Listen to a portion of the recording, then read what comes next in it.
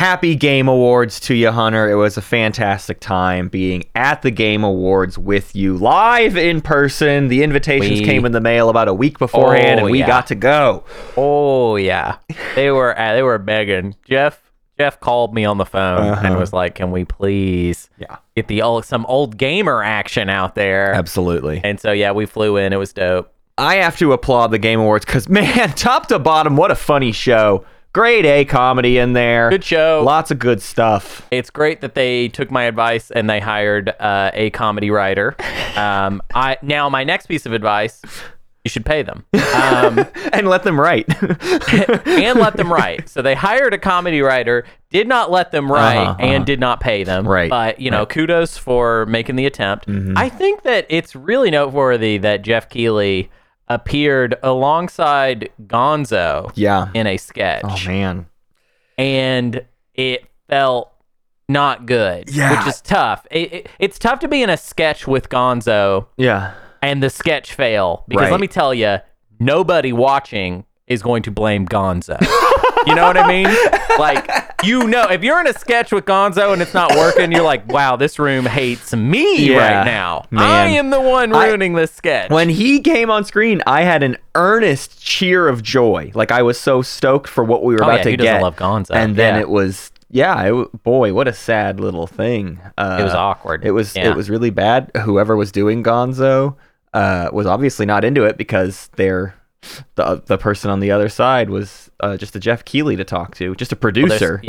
Their sketch partner was Jeff Keighley, and so there you go. I mean, and like I said, no one is going to blame Gonzo for a sketch not landing. Wow. Oh, well, Hunter, congratulations to you. Alan Wake 2 did sweep. You did it. Your ad campaign clearly had an impact. So, good for you. You did it. It did not sweep. It won. It didn't win the final award, but it won Best Game Direction. Isn't that the only award that it won? It won others. It won doesn't matter. It won the only one that matters, which is the directing award, which to me is, how at the Oscars, the award for Best Original Screenplay every year is my favorite movie of the year. That's how that award works. Everything else is always fine, and whatever ends up winning Best Original Screenplay is the movie I was into the most before even setting foot at the Oscars. Yeah, Best Original Screenplay is kind of coolest movie award, basically. That's kind of the cool guy number one will be that, and then Best Picture, of course, will be something crappy. I mean, I got no qualms with the various games that won awards. I think the awards went to the games that deserved it the most in a challenging year. I think, everybody's written. What's so funny about the Game Awards now is that there's this like very predictable cycle where it's like the Game Awards happens. Well, first they announce the nominees. Everybody's like, we know exactly what they're going to do. And then the Game Awards happens. It sucks. And then people just write about how it sucks. And we just do that every year. And clearly, we've already called Jeff Keighley out once for being in a bad sketch with Gonzo and it being all his fault, not Gonzo's fault, because that's ridiculous. But it is interesting that Jeff Keighley, I don't think really reads the stuff. I think he's impervious to criticism. I don't think he cares in the slightest. And if anything, it's part of what makes him a little bit leather jacket. Like, there's all these really weird parts of Jeff Keighley that I think are really cool, even though everything about him is not cool. These little things sneak through every once in a while. And it's just like, he does this awards show. He's hell-bent on doing this awards show, and nothing will stop him. Nothing can stop him. He's the Terminator of exactly this weird kind of overproduced advertising campaign schlock, but he's so good at it. Yeah, and he is like, it's the type of thing. It's the type of thing where it's like he's almost like a politician. Yeah, where I'm like, he sucks. I don't like him. But if we get rid of him, we might get something worse. Right. You know what I mean? Pete Buttigieg as a gamer. Yeah. So it's like, I don't know what to do with him. I mean, like, I mean, he's obviously like very difficult, I think, to really enjoy. A horrible suit, by the way. Yeah. I saw people were writing that the fashion was really good at the Game Awards. I mean, some people were great. Yeah. Jeff Keighley was not. No. His suit was unbelievable.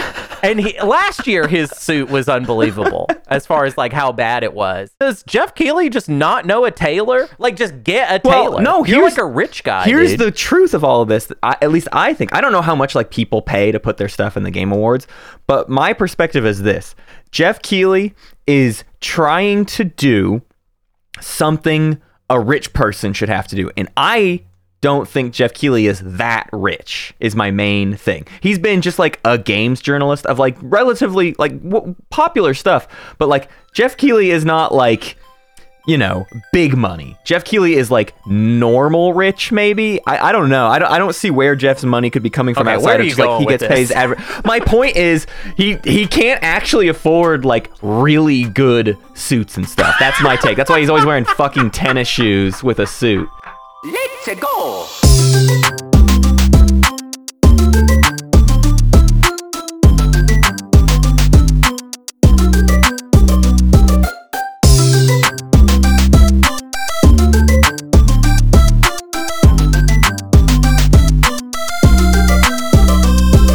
All right, and welcome to the Old Gamers Almanac. I am your host, Hunter Donaldson. I'm joined by my co-host, me, Matt Martins. Hello. I'm excited for today because today is a day where I get to sit and learn and ask questions. We are talking about Everquest today, and there's some specific reasons. There's going to be a lot to get into, but Hunter, as long as I've known you, I've known you were an Everquest person, and I have, what I realized recently, you were streaming some Everquest. I turned it on. That was the first time I had ever even laid eyes on a single frame of Everquest. Right. Somehow I've never looked at it even slightly, even though I know it has been a part of your life since you were a weein. Since I was a weein, yes. So EverQuest is a very important game to me, and I played it in 2000 when I was 10 years old, and then it was very important to not just me, like my entire family. Yeah. I had like an EverQuest family, basically, where we all just played a lot of EverQuest. Wild. If you do not know what EverQuest is, it is a precursor to World of Warcraft. It is a massively multiplayer online role-playing game. It was developed by Variant Interactive, which was sort of a spin-off of a studio called 989 Studios, which made Twisted Metal 3 and 4, which is obviously also very important to me. They were some sort of like Sony, like second party, sort of owned by Sony, not quite completely owned by Sony. Yeah. I'm not sure what the relationship was. However, they made EverQuest. It comes out. It's a hit. Yeah. And then Sony consumes Variant and kind of buys them. Yeah. And it is a game that comes out. It finds an audience. And it sort of takes a genre that like already existed. There were MMOs as early as like, I don't know, there was the original Neverwinter Nights came out in like 1991. Yeah. And that was like some sort of AOL MMO. Yeah. That was like D&D based, and there were, I don't know how many people that could play it at once, but there were like, you know, we weren't anywhere near where World of Warcraft would go. Sure. But there was a kind of foundation for what EverQuest would be. There was also a thing called a MUD, which is a multi-user dungeon, which I believe is like sort of a simulated multiplayer D&D type thing. Yeah. Where you are not all playing at the same time, but you can like sort of participate in a dungeon crawl type adventure all at once. But EverQuest is like a full 3D, the exactly what you think it is if you're thinking about World of Warcraft, but like older, crappier looking, and weirder mechanically. Something I want to sort of note about the scale of EverQuest, if you don't know much about this game, and I personally wouldn't fault you. I'll talk about my history with the genre in just a minute, but just so everyone knows, the most recent release of EverQuest, the last time this game was updated, was the Lorian's Song expansion, which was December 6th, 2023. That's last week. There was a release for this video game made in 1997, 99. Yeah. There you go. So for 24 years, this game has had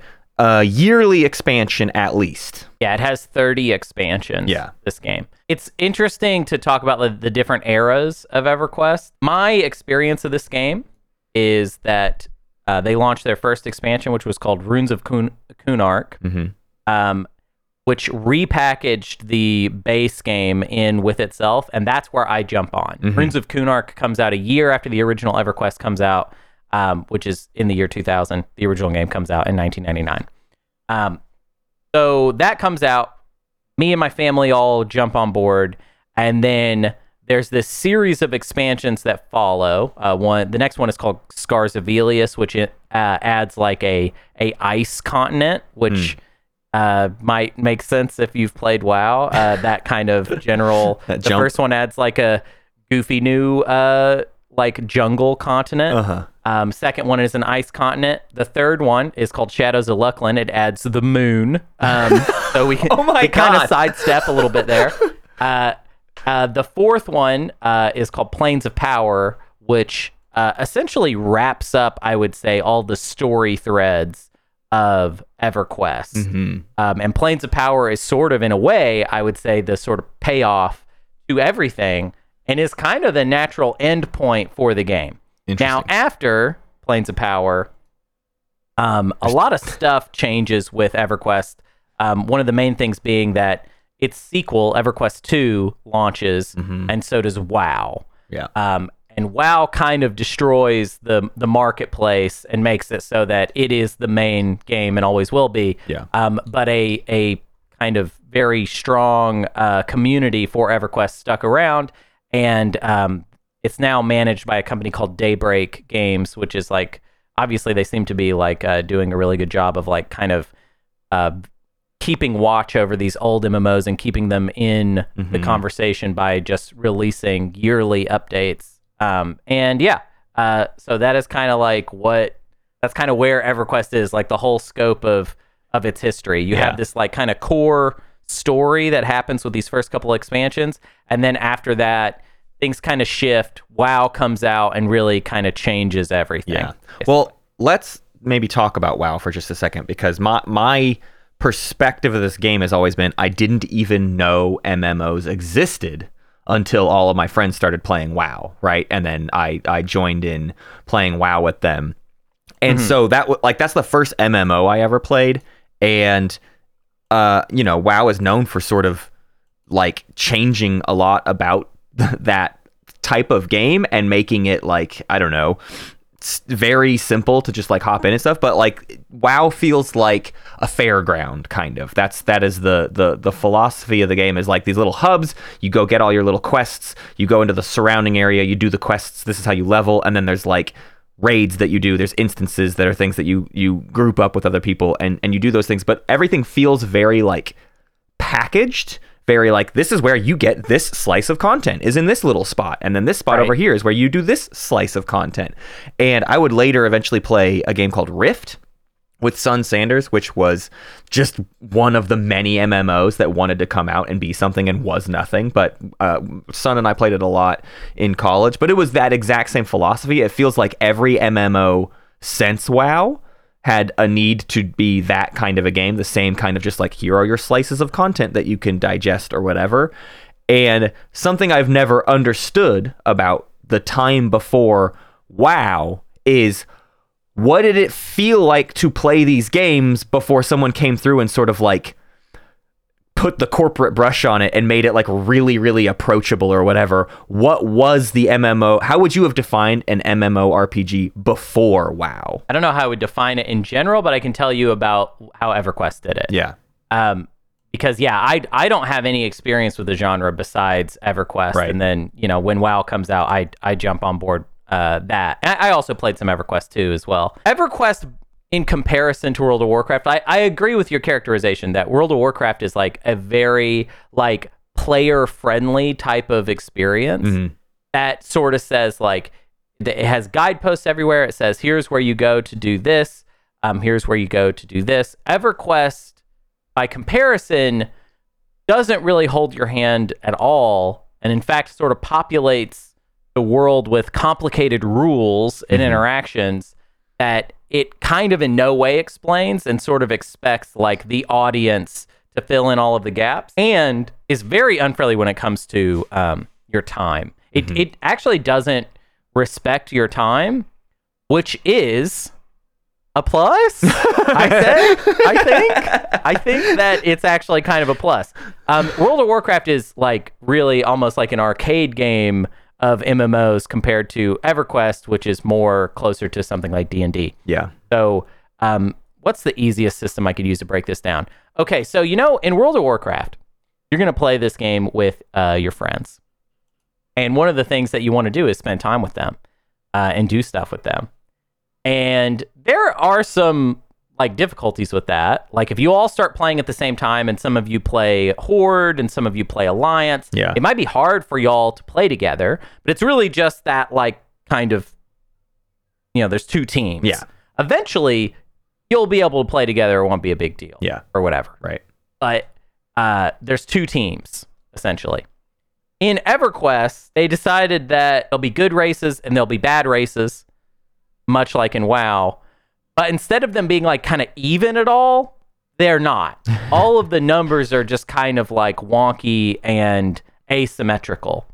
So for good races in EverQuest, there are 9 good races that you can play as in EverQuest. And each of those races has a city that is available to them for a starting location. And actually the humans have 2 cities. And actually, technically, the half-elves don't have a city dedicated just to half-elves. So there's like 9 cities, and they're all good. And then there's evil races, which there's 3 of those. And the evil races can't play with the good races, which is tough. But the good races also have trouble playing with each other because they start in all of these separate cities that are all over the 3D world of EverQuest. They're on separate continents even. So if you want to play together with your friends from level 1, you actually have to like do quite a bit of like communication, and you sort of have to compromise a little bit on like what races you want to play. And each race can't play every class. And you'd have to like know this going into it. Like you'd have to have already known that these things are going to come up later and get in your way or whatever. Yeah. So coordination is key when it comes to playing EverQuest with your friends, because in general, the game doesn't make it easy for you to do anything. Travel in the game and navigation is pretty much a skill in and of itself. You have a compass in the game, which doesn't work until you build up your skill for like knowing what direction you're facing. So like the compass will appear, but it just scrolls in every direction at once. Wow. Because you don't know how to do directions yet. That's what kind of game this is. Honestly, it's sort of my Morrowind. Like if you like Morrowind, you like the jank of Morrowind. And you would probably get down with EverQuest. One of the most ridiculous aspects of the game is that if you want, let's say you're traveling from one continent to another, there's a couple ways you could do it. You could buy, there are wizards that get like certain spells that allow them to like teleport to very specific places on the map. You could, if you had some money, you could pay a wizard to do that for you. Some people do it for free. They'll just do like taxi services. But if you don't have that, then you just have to take a boat across the ocean. These boats, they take like real time. Like it takes like 20 minutes for the boat to like take the physics are actually going to travel across the entire ocean, and you're just going to sit on it the whole time. Well, okay, so the game is, as you can imagine, divided up into like loaded zones, they call them. And for some reason, they also made zones for just like open water. And there's not just open water. It'll also be like, there'll be like little islands out there. There's probably also like evil creatures out there that might try and kill you. Raid bosses they put out in the middle of the ocean sometime. And Yeah, it's just a game that really doesn't care about being like the easiest thing to play. Yeah. Well, it's what's fascinating to me about that is because I mean, of course, that is what WoW is doing, but WoW is living in kind of like almost like a not quite post matchmaking world, but like that concept is certainly more popular by the time WoW comes out, or like servers in general. What I always note about WoW and other MMOs approach to multiplayer is like, here are the things you can do that are multiplayer, and we will give you sort of like lobbies and ways to put those things together so that you can play the multiplayer content.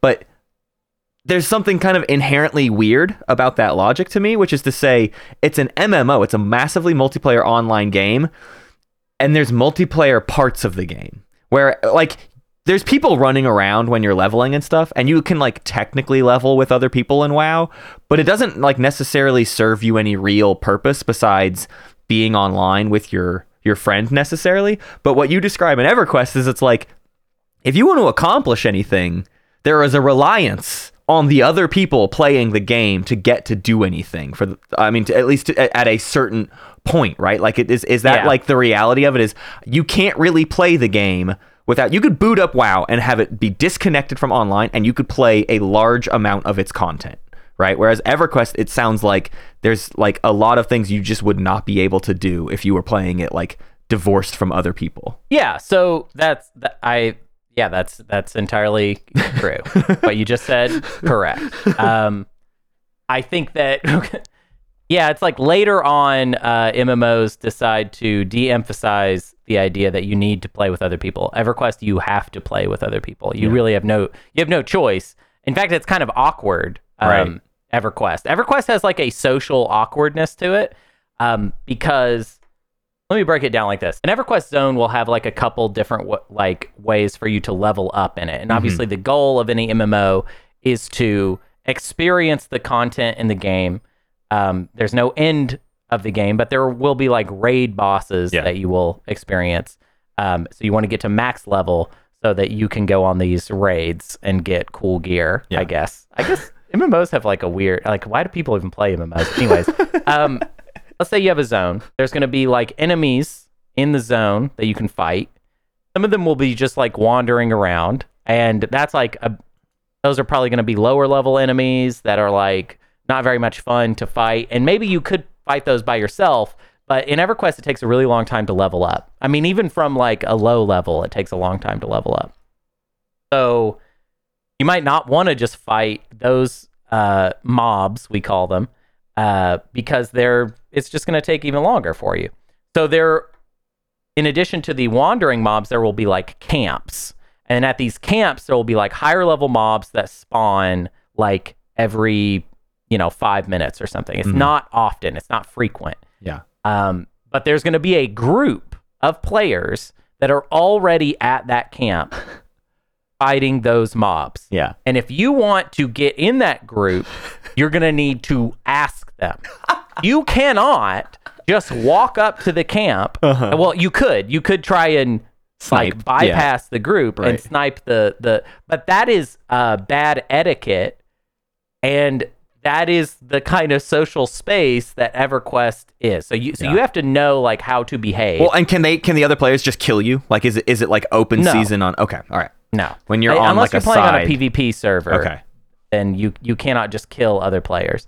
But you could like, I don't know. I mean, you could talk to like a GM about it, which a GM would be like someone that works for the server whose job it is to like, police interactions like this. Yeah. And because it's bad etiquette, I'm sure it would actually be enforced that like, hey, you do not have this camp. You cannot like be trying to like pull these mobs or whatever. Interesting. Well, I want to hear more too then about like kind of the story side of this, because I mean, to me, like you're describing something that is, and I think anybody who's actually hooked on MMOs is always engaged on a story level to some extent, like that, because mostly like there's content being doled out, and so you're forced to sort of at least pay some attention to that content, right? That's true of WoW. That's true of Final Fantasy 14. There's stuff you're meant to engage with, but you said this like builds up to a head, and there's like a final moment. There's like an ending to this first few years of EverQuest or whatever. Right. What is the action of like getting on each day? Like how are you taking part in sort of that ongoing storyline? And like, I mean, what was it like in the early 2000s is essentially what I'm asking, to be like a part of that active ongoing storyline that felt like it was building up to something. It didn't necessarily feel like it was building up to something. It's just that the world of EverQuest has like very deep like lore that is heavily based off Dungeons and Dragons. There is a whole pantheon of deities, and you have to choose one to worship. Mm-hmm. And these deities sort of have like cultural ramifications that are expressed in like the world design and in the environments. And sort of as the expansions were coming out, they kept ramping up your level of interaction with the lore. Mm-hmm. The way the characters interact with the lore, it's very similar to World of Warcraft, where essentially if you're starting a new character, you're interacting with the story a little bit. Those like early zones might have some very basic storyline stuff that's happening. But once you get to the end game, you're like raiding the main, you're fighting characters that are important to the overall story. Yeah. And the way that EverQuest expressed that was basically through these deity characters, they would sort of just have you go kill them eventually. Yeah. And a lot of the first series of expansions of EverQuest were about learning more about these characters and then eventually slicing them up and fighting them or whatever. Well, what has always fascinated me, you've basically always regaled me with stories of EverQuest, but the stories you've always told me are like the way weirder parts of EverQuest. I think the first story you ever told me, you were just trying to express how much weirder EverQuest was. This is like 2006 or something. This is like WoW has finally completely dominated the market. You know, maybe the first expansion is out or something like that.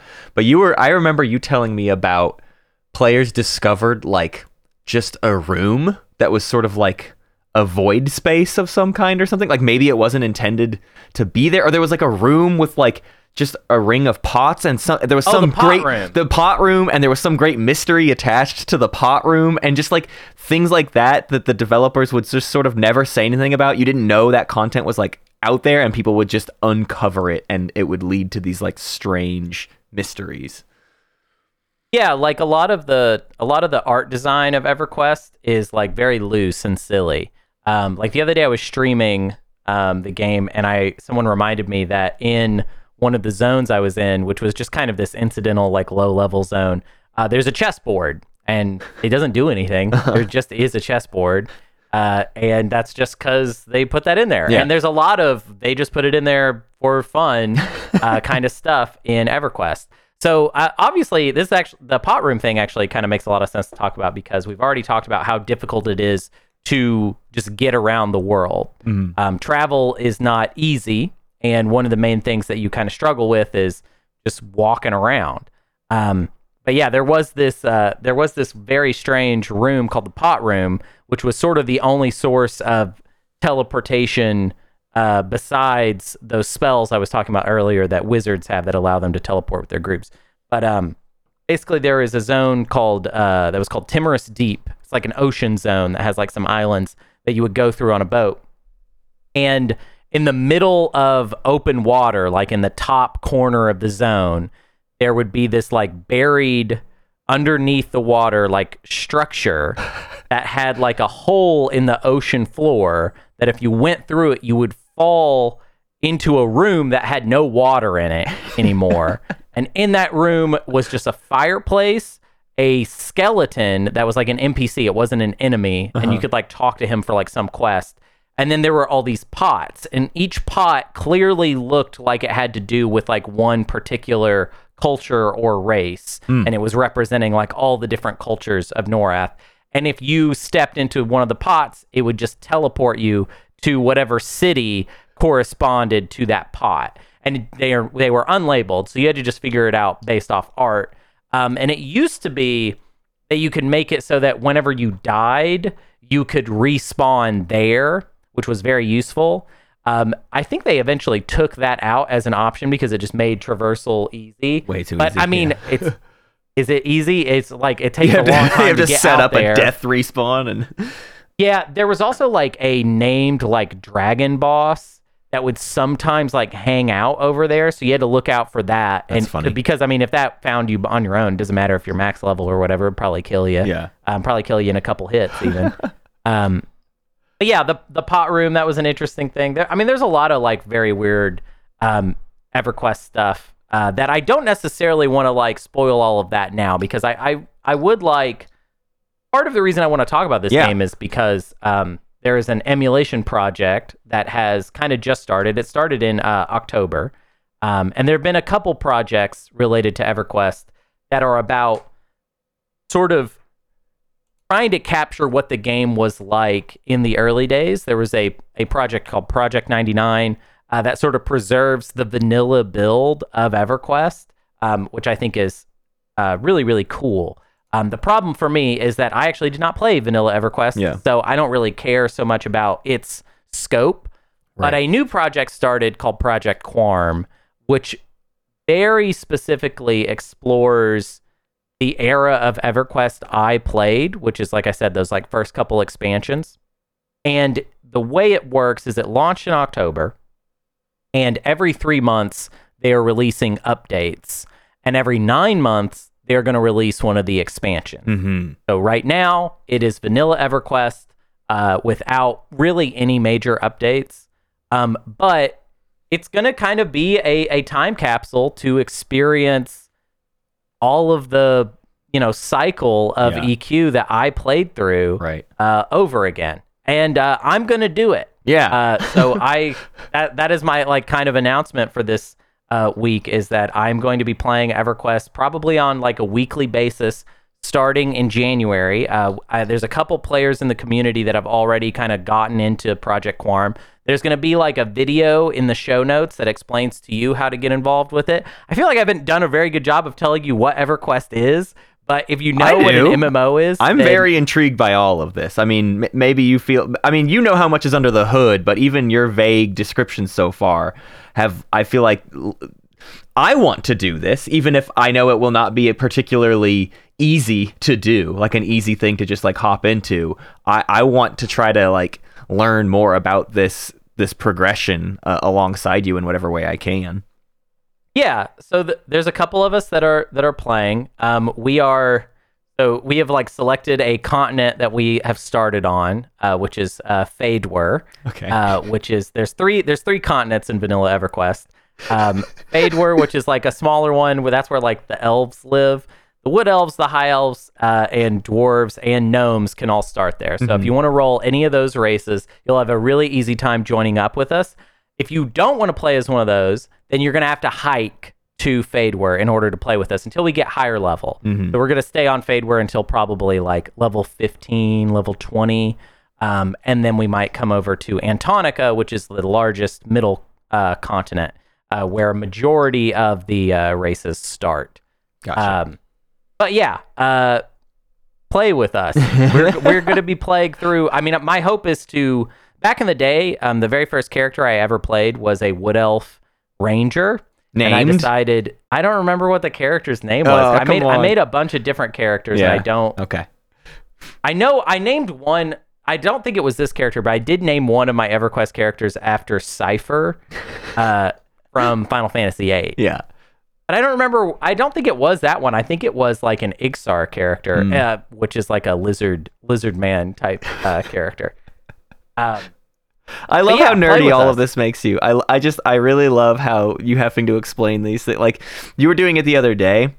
You were trying to express to me like the notion of if I was going to get started, like what would have to go through, and you just started telling me about all of the locations, and you started sort of like in your head mapping out like, oh, you could do it this way, and you could like, no, you could go this route. There would be a different way you could do it, is if you were a gnome and you started it this way, and just... I don't know. There's like a kind of infectious... It reminds me of you and Cole talking about StarCraft, where there's something to a game someone has like incredibly deep nostalgia for, and if they're at all able to like convey that to you. And that's why this project is so fascinating, because this is something, Hunter, you and I have wanted to do a version of this for as long as we've talked about like making content together. A long time ago, we wanted to just like make a YouTube show where we visited old dead MMOs and treated it like Parts Unknown with Anthony Bourdain, and just like, let's investigate this weird place that we wouldn't actually be playing it, though. We did it like one time, and the reality is they're empty, right? So many of these games. Everquest these days isn't necessarily empty, but it's also not the game you played then, and so it would lose that appeal of like actually showing people around, because it's not the around that you were around, basically. And so I am like deeply excited by these kinds of projects existing. I wish I had done a little bit more of WoW has been doing a progression server thing. WoW Classic exists, and they've been working there. They're on to the Wrath of the Lich King, the third or the second expansion now. No, they might be on to the fourth one, or the whatever. I keep saying third and fourth. They're well past when I played WoW, and I wish I had at least hopped on WoW Classic for the period while they were doing Burning Crusade, basically, because that's kind of like when I played it into the beginning of Wrath of the Lich King. So it's like when these types of events pop up, I feel like I just have to encourage listeners, like, you got to jump on this stuff, because these things really don't come around very often. And the hardest part of MMOs and a lot of multiplayer games in terms of a preservation standpoint is, even if you can preserve the game, very rarely can you preserve the experience of what the game actually was when it was, at its height or whatever. And there's not going to be quite the population in this Project Quarm that there was in original Everquest days, but there's enough interest behind it that you'll get like a facsimile of that experience. And I just think people need to like dive on those efforts, because they don't come around very often, and they are like little time capsules you have to be there with. It's funny that it was a moment you had to be there for.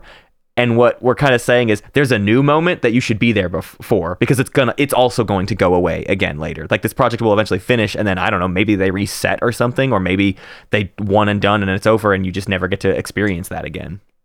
Well, I mean, it's going to be years, basically, this project. So I love that it's something that I can kind of just keep up with as the updates roll in. Yeah. But yeah, I think it's going to be really fun. I also just have a lot of love for pre-World of Warcraft MMOs in general, not even just EverQuest. I played a lot of, and I've been talking to a lot of people in the community about pre-WoW MMOs, but like Asheron's Call, Dark Age of Camelot, which had a really, really good like PvP thing called, like, what was it called? Siege mode or Castle mode, something like that. Very, very cool. Planet Side 1, which I had infected you with Planet Side hype a long time ago, and then I don't think did you ever get to play the original? We sat down and we played it one time, but the servers weren't particularly active, and it was pretty tough to accomplish anything in. But it took us a long time to get running on like an early 2010s crappy laptop or something, and then even then this was like in the hype of Planet Side 2 being about to come out, and then I think Planet Side 2 was more or less a success, but it's also like that's a kind of game too that is like really for a very specific audience, right? These games are not mass appeal, and that's what makes them way cooler, is they are trying something so much more specific than WoW and even Final Fantasy 14 these days. Those are going for broad market appeal, but these other things feel like crazy experiments with a ton of money behind them or whatever. Right.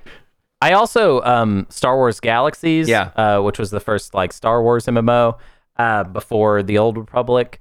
I followed the development of that game like week to week. Wow. Like I was on their like forums and basically paid attention to every single little morsel that they dropped about that game. I was obsessed with the angle they were taking with it. It was very, very strange and didn't pay off. And then Sony made them change it to where the game just kind of sucked and was boring.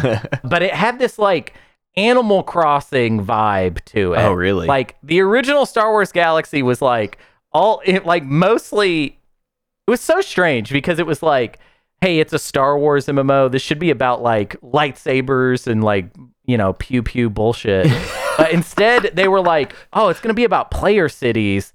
And you're going to be able to be a dancer if you want. what? And it would be like, yeah, it's about every like there's going to be like non-combat occupations that are like important to have like their own progression that you can do. It was wild and unnecessarily creative for the Star Wars IP that basically could just be, you know, like they could have done the simplest, like essentially EverQuest with Star Wars skins and called it a day. Yeah. And instead they were like, this is all about player cities and you're going to vote on who's the mayor. Like, and it's like, what? Yeah, that's wild, man. I wonder if there's been Star Wars Galaxies re-roll there servers. Have been. Yeah. There've been it was called the combat upgrade, is what they called like the horrible changes to that game. Yeah. So there are emulation projects that simulate Star Wars Galaxies like pre-combat upgrade. I was there for all of that. This was like like to me video game history that I was 100% active and participating in. When I was like from like the time I was like 10 years old until WoW comes out, which is like when I'm like, I guess like 14 or 15. So it's like a good 5 years there where I'm really into it. And then WoW comes out and it's sort of like, it just kind of destroys the market. Yeah. And like, no shade to people that like WoW. I know it was a very important game to a lot of people and I played it a lot too. I mean, I would kind of check in on it for every expansion for a while. It just didn't have the grit. It didn't have the silliness that EverQuest delivered. And it didn't have the forced multiplayer. Right. Like, that's a key ingredient, it feels like to me. It sounds like to me, at least. Yeah, because Yeah. my experiences with MMOs were mostly a very lonely experience. That's the wildest... That's why, like, I have this actually, like... opposition to MMOs is I never played as often as all my friends. I was almost never max level in any MMO because it would take, you know, in WoW it would take like a long time to get to max level. That was a very long process and everybody else was way ahead of me. So you were lucky if you got to like level with somebody else. And when I played Rift with Sun was the only time the two of us we just like made a blood pact and we're like, we'll play together. We will just play this game together. And we always did that. The two of us got to max level. I've never done a big raid in an MMO. And in terms of like the 20-man raids or whatever. Actually, that's almost true. One time we had a friend in high school that was very into WoW. And I went over to his house one time. And he was supposed to be doing a raid, and his friend that played with him was supposed to be in the raid with him and couldn't. And he was like, "You should hop on and do this raid. You know, you can be this guy." And I didn't know how to play a max level character. I didn't know how to do a raid. And he was like, "You can just be. I think he's just a healer or something. It won't be that big of a deal." Anybody who knows anything about MMOs would know that is a preposterous thing to say, and that the healers are like the only thing keeping the raid together to a certain extent, depending on the scale of the thing. But so I hop into it and I start trying my best, and within 2 minutes, everyone in the like text chat is like, what the fuck is going on with so and so? What's going on? And like everyone starts screaming at me, and I had to just log off and leave, like because it was so apparent that I was screwing everything up and just getting yelled at. And I was like, I never want to do a raid. This sounds like the worst experience ever. It sounds like a job, a terrible homework job that I don't want to do. And MMOs have been like soured on me since. And it's because of that mentality though, right? There was this like sect that was like, this is the thing we do in MMOs and this is what they're really all about. And I never got to experience this EverQuest side of things where it's just like, there's just like weird stuff to do all over and like player expression stuff to do all over. No. So raids for EverQuest are still like that. No, like I know. They're tough. But what I'm saying is there's at least the alternatives. I'm not saying raids are better in other games. I'm saying in EverQuest, like the getting around and engaging with other people is more interesting than the me walking around smacking 10 kobolds to earn the experience to go turn in the quest, to go to the next area to smack 10 wolves, to like just that on repeat. That is my entire like MMO experience. It's just doing that kind of trash. Yeah. Also, EverQuest doesn't really like EverQuest quests are very strange because they have this system where you're supposed to talk to like NPCs. Like you're supposed to like type things. Like you're supposed to have conversations at them. So like you might meet so you will come up to an NPC and you'll say hi, which is you say hi by pressing H. And then you say hi, and then they'll say a little paragraph, and in that paragraph there'll be like a key phrase that has like a parenthesis around it, and then that is telling you that in order to continue the conversation, you need to say something about that. So you then respond to them, and then they give you another paragraph dump with more conversation to have. So you actually are supposed to have conversations with the NPCs. Now, what's funny about this system is that they will go to any part of the conversation. You don't have to do it in sequence. So if you know the last thing that you need to say to them in order to prompt them for the quest, you can just say that. That's hilarious. Basically. Weird. But yeah, and then you get to WoW, and it's like you just like right click the NPC with the little like exclamation point over their head. Yeah. And it all just happens like automatically. Now, EverQuest was way weird with that. And also, there's very little balancing around quests. Like, there's not just like quests everywhere to do. Yeah. Mostly, they just expect you to just kill monsters. And that's it. Like, with no like... There's no like, here's what you do. It's just like, nah, just go out and kill monsters all day. And earn experience and level up, and that's it. I don't even know what you are in EverQuest. Yeah. Like, story-wise, like, what you're doing. Right. You just are someone that lives in a world where all you do is kill monsters. Okay, but explain that to me then. So then, like, what is the actual tangible hook? Do you log on and your friends just decide to go fuck around in an area and see what you can find? Or, like, would you just sit there and kill wolves for 4 hours so that you could level up to, like, I don't even know what, get the next glaive that you wanted? Well, hopefully you're not just killing. That's what you're describing is there's the good version of EverQuest and the bad version of EverQuest. If you're playing by yourself, it's bad. It's a very bad game to play by yourself. And it will not be fun, and you won't get anything done. But the thing about community, like forcing community in a game, is that I remember the EverQuest community being very friendly, and I was 10 years old, and people were just very kind, and there was a lot of like commerce that was happening in EverQuest because there were no, in World of Warcraft, you have like an auction house that is like, it's virtual eBay.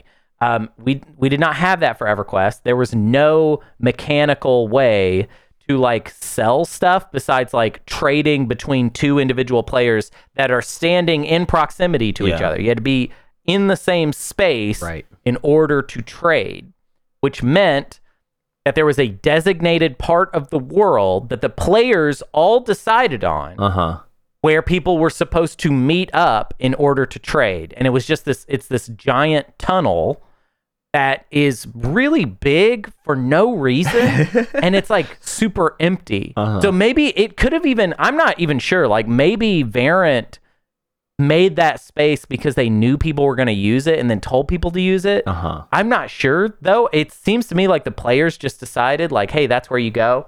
It's true on Project Quarm as well, which is really fun. But yeah, you just go there, and then you'll see all these people that are talking about the things they're selling. You have to like hawk your shit. You can't just like you don't. There's not a no menu to open. You're just like out there saying like, here's what I have for sale and here's the price. And then if you see that in the chat, you're like, oh, I like that. Well, now you have to go find that person. You don't even know where they are. They're in the tunnel somewhere, but then you got to see that name, and then you're like, oh, there they are. And then you go up to them and you say, hey, I saw that you're selling this for this price. I'll take it. Or you could haggle with them or whatever.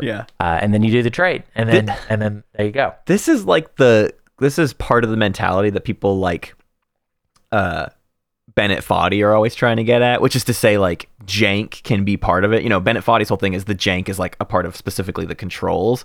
But I love this idea of like the jank of the networking and the jank of how to interact with each other is the hurdle you're both trying to get over, and that's like the game. That is the goal of what you're doing. My big desire recently has been, and a couple people have shouted out some games that have this, and I know there's probably even more, but still I want games where there's no map.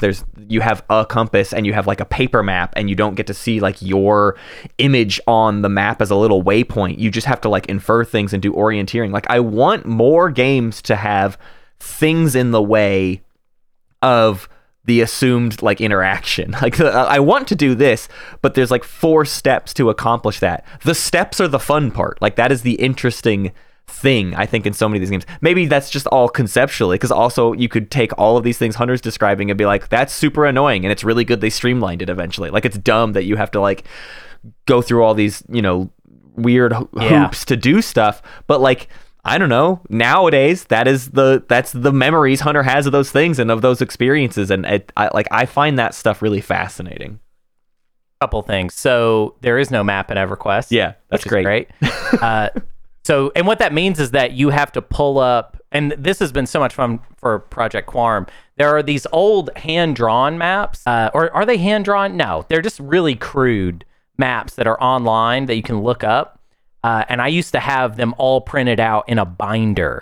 So the way it would work is I had a binder with all of these EQ maps in them, and I could flip from like zone to zone to figure out like how to navigate. And that was very important. But you're getting to like kind of the fundamental thing here, which is that EverQuest was a crudely designed game that encouraged a social space and encouraged players to actually play together.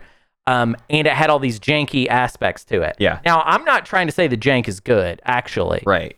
But it had solved, to me, the most important design problem, which was how do you get all these people to play together? Yeah. When the second wave of MMOs comes, basically, I feel like the way they looked at it was, well, we can improve all these quality of life things.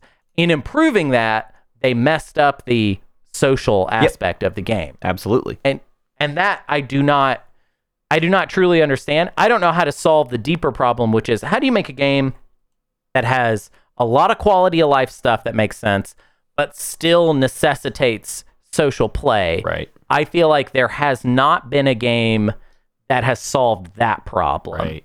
And so, in a way, for me, the first wave of MMOs is the only MMOs I'm actually interested in because they require a social space. Yeah. And I want that because why else would I play them? Because here's the thing, MMOs are crappy video games. Yes. I mean, they're just not actually very fun to play. Right. But the point is you play them with lots of other people and then suddenly it becomes very exciting. Right. That's what makes it fun, is the engagement with others and the stuff you come up with to do that becomes fun. Yeah.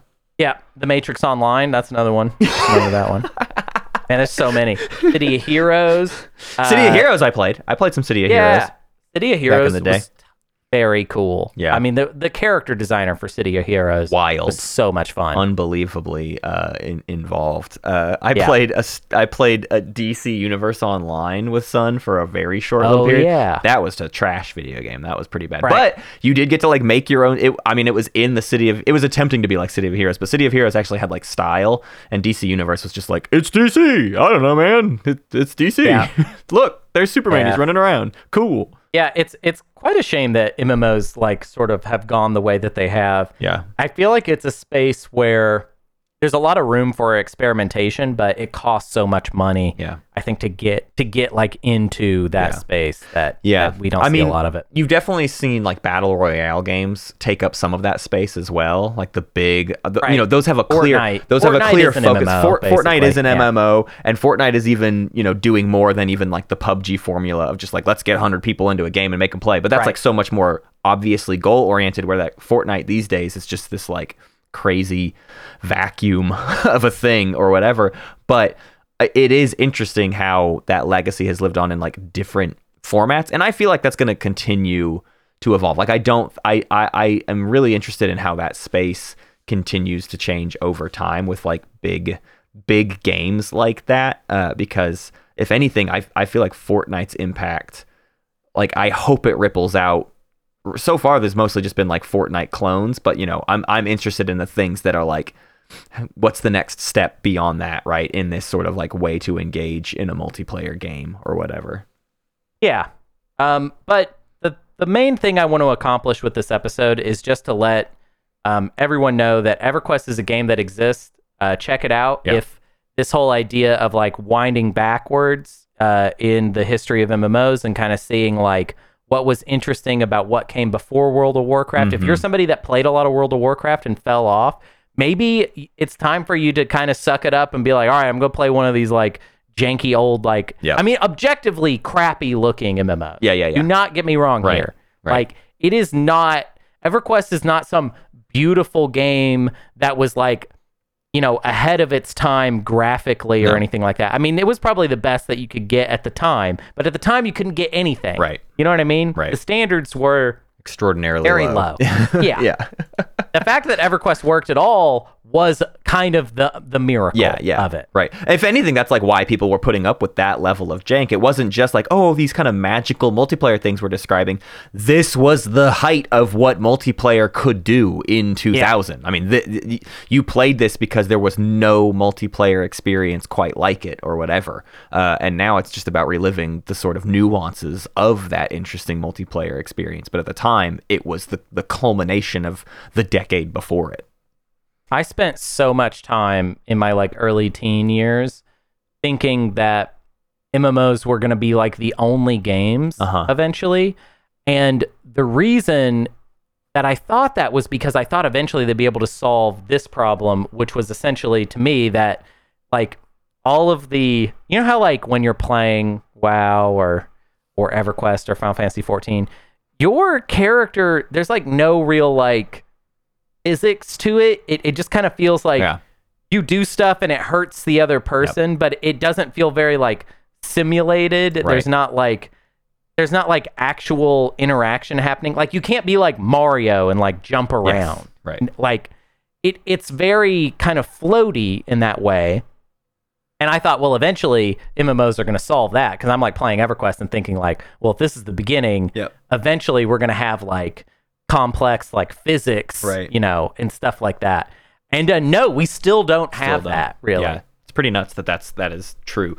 I mean, if anything, that is in part, again, to bring up Fortnite, like the fact that you're like building stuff and interacting with other people. It's like as close as we've ever gotten basically to that, but it's still not kind of what you're describing. Here's my pitch for the next great wave of MMOs. You saying something sparked this thought in my head. MMOs should be games that exist, but there should be games inside of those games, right? Just the notion of like, yeah, you can hop on, you can kind of play anything. Well, there's a little company out there, a little known company out there called Sega, and they make this game called Yakuza or Like a Dragon, and they put all their games inside of that game, and it's in like a real, like kind of a real lived-in city. And I'm just proposing that maybe Yakuza needs like its MMO variant where all Sega games exist inside of it as well, and you can just play all Sega games you have to boot up the Yakuza world, but then you can just play any Sega game that exists, and it exists inside. If maybe Yakuza becomes just the new Sega marketplace, and it's the only way to engage with them as a company is to boot up their Yakuza game and play it, and then that is what Sega looks like going forward. Matt, you just have such great ideas. What a great idea you just had. Man, I don't know where you come up with this stuff. I really don't know where you get it. Where could you have gotten that? So crazy. So wild. You're like a genius. Thanks. I wish I could come up with ideas as good as that. Thanks. I wish I could, but obviously, I mean, I can't. You have no ability to do that, and I've never heard good ideas from you, and I just wish you'd put in the effort. I just don't. Yeah, that's it. Classic episode, everybody. Classic episode. You should thank our old Richard's Almanac. Oh, yeah, the Poor Richard's Almanac? I would love to thank them. Oh, yeah, Poor Richard's. NPC Aaron, Anna Trock, Cardinal Billy, Brendan, If Then, DM Anonymous, Jukebox Hero, Magnanimous, Teddy's Jam for You, and Zest Appeal. Thank you all for your support on the Poor Richard's Almanac. We love you all so very, very much. Yeah, thank you. Also, some of those names are people that are contributing to the kind of growing EverQuest community within OGA. Yeah. And by that, I mean, there's like 3 of us.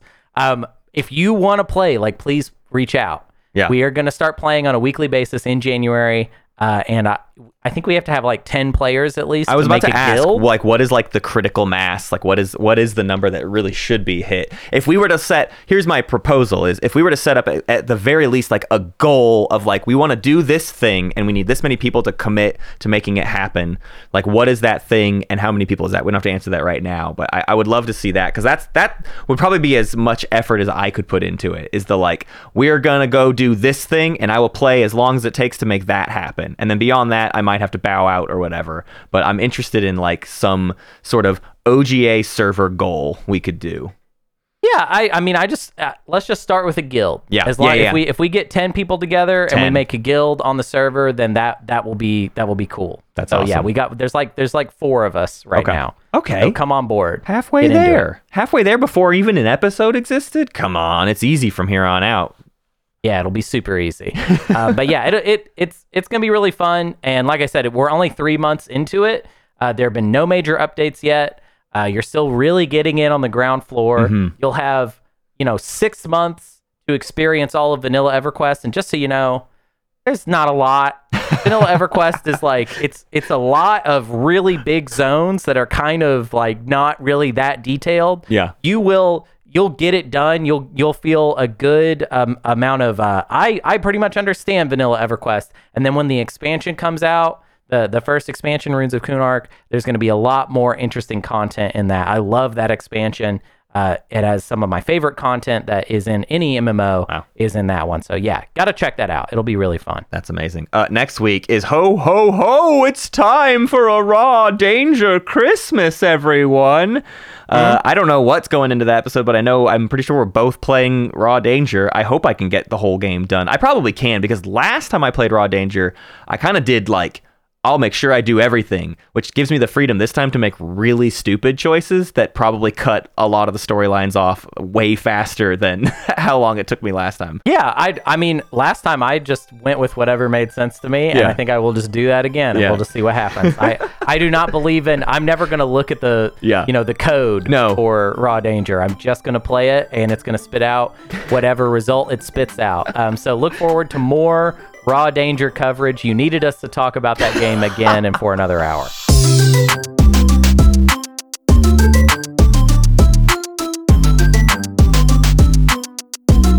Old Gamers Almanac is produced by Matt Martins and Hunter Donaldson, with music by Night Corey. If you liked our little show, consider giving us a 5-star rating or heading over to patreon.com/oldgamersalmanac.